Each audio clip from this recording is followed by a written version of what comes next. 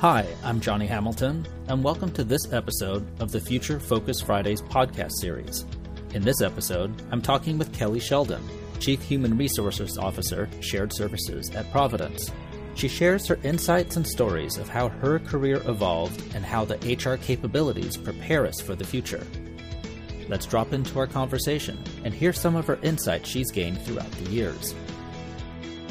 Kellie, tell us a little bit about how your career has evolved. Were there any twists and turns along the way? There were many twists and turns along the way. So I started my career in the federal government in HR, decided that the federal government was a little more prescriptive than I wanted to practice in from an HR perspective. I wanted to have a little bit more opportunity for some innovation. So from there, I went into higher education and spent several years in higher education, which has a lot of similarities to healthcare. Learned a lot from a couple mentors in higher education, and then the opportunity with Providence presented itself. So I was super excited to pursue this opportunity. And, one of the first twists or turns is I got a letter back from Holy Family Hospital at the time saying, "Thank you, but no thank you." So I practiced persistence and continued to pursue opportunities. And finally, the right opportunity came forward and I joined Providence. At that point in time, it was when Providence was really integrating with what were the Dominican hospitals at that point in time. So the Dominican sisters had basically given their ministry over to the Providence sisters. And so worked through the integration of that. And as our organization continued to grow and change, I had many opportunities to provide leadership in operations, which I think has given me a great perspective from an HR perspective as well. So I had responsibility for operations and human resources. So I could really see the work that we were doing in human resources from both lenses. And so that gave me an opportunity to really adjust practices. So it was really serving our core leaders in the best way, and that we were providing support in a way that the core leaders needed to really ease their way day to day. And then many opportunities over the years, just as we've continued to integrate and change and build first Washington, Montana, and then shared services overall. That's amazing. I want to pick up on what you said about looking at HR from two perspectives. Can you share a little bit more about the value of it, what you got out of it, and how that might have changed what you do and how you do it? Absolutely. So as I would look at rolling out new programs, for example, from an HR perspective, we designed the best program possible with all of our great experts in HR. And then when I tried to think about it from an operator's perspective, I was able to look at it and say, theoretically, this is the best tactic, but it won't work in implementation as well as we thought. So I've been able to really adjust from an implementation perspective so that it's easier for core leaders. Does it have the fewest number of steps? Is it going to provide the value that we need for core leaders so that I can have the right number of food services staff members or caregivers in place at the right time with the right skills? What really attracted you to healthcare? And once you got into Providence, what has kept you here? It's more of a personal story of what attracted me to healthcare and Providence. So with personal family experiences at that point in time, had experiences with caregivers who were providing care to family members. And unfortunately, it wasn't the most positive experience with a couple caregivers.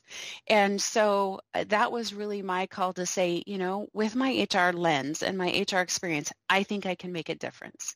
I know what the culture is of this institution and what we're trying to provide at this institution, and we now need to match and make sure we have the right people on board to be able to do that. So that was a bit more of my personal calling. And then over the years, I've been here 23 years, what keeps me at Providence is this organization continues to innovate and change and strive to be the leader in healthcare, and not just healthcare, but health. And so that is incredibly inspiring to me and has been given opportunity to do things differently. So we're encouraged to think differently. And how can we not just do what we've always done, but how can we do it different to provide more value to our communities? And getting to see just tangible results in our communities for the people we serve is really what keeps me here. The mission is amazing. This organization was started hundreds of years ago by women, and we're able to carry that on today in everything that we do. And it's really the foundation of everything that we do. As you're looking at that, what are some of the most interesting or challenging aspects about the work that you're doing?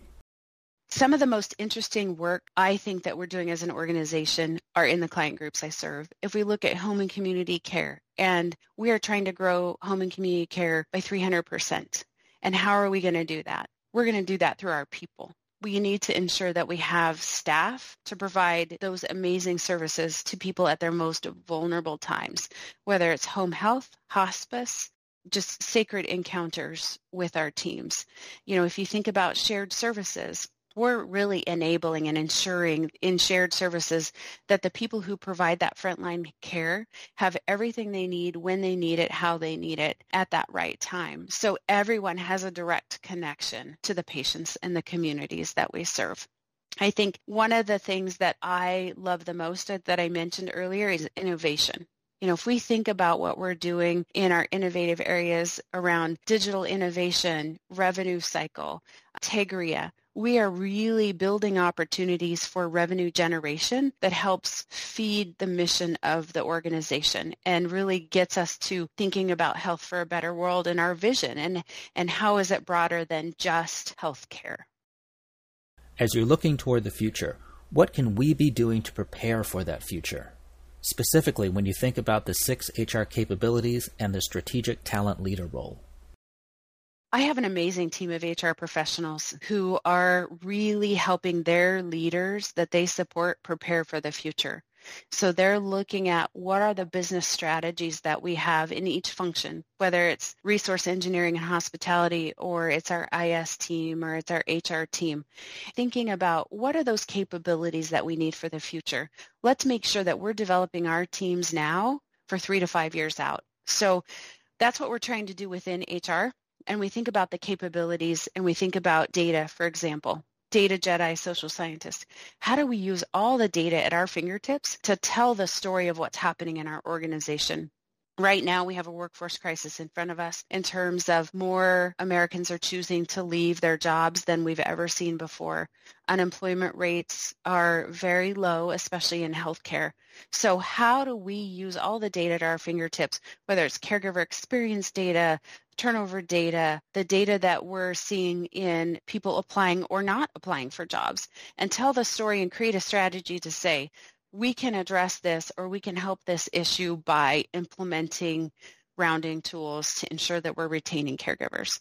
One of our caregivers' most important connections is with their leaders. So are we equipping leaders to be able to make those connections in an easy way? Because again, we don't want it to be overly burdensome, but we want to have people have the same connection that I feel to this organization.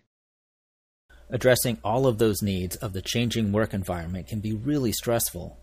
What are your favorite ways that you manage your stress? For me, it's exercise and my garden. So those are the two things that I focus on for my own personal well-being. Am I taking that time out for myself?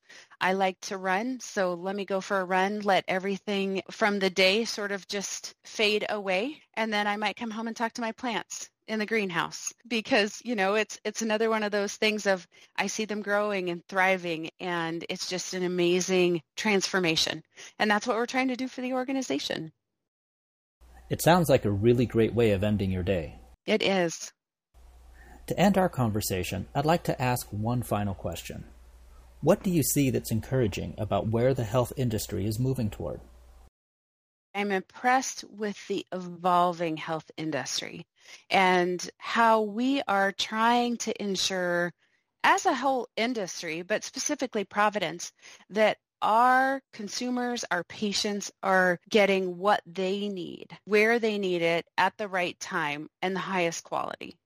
And so really thinking about how do we deliver that and continually iterating on that to ensure that we are not falling behind, because that's what the sisters did hundreds of years ago, and they had to make tough decisions and change, and we're doing the same thing. Thank you, Kellie, for your insights and stories about your career journey. Join us next time for another insightful conversation on the Future Focus Fridays podcast.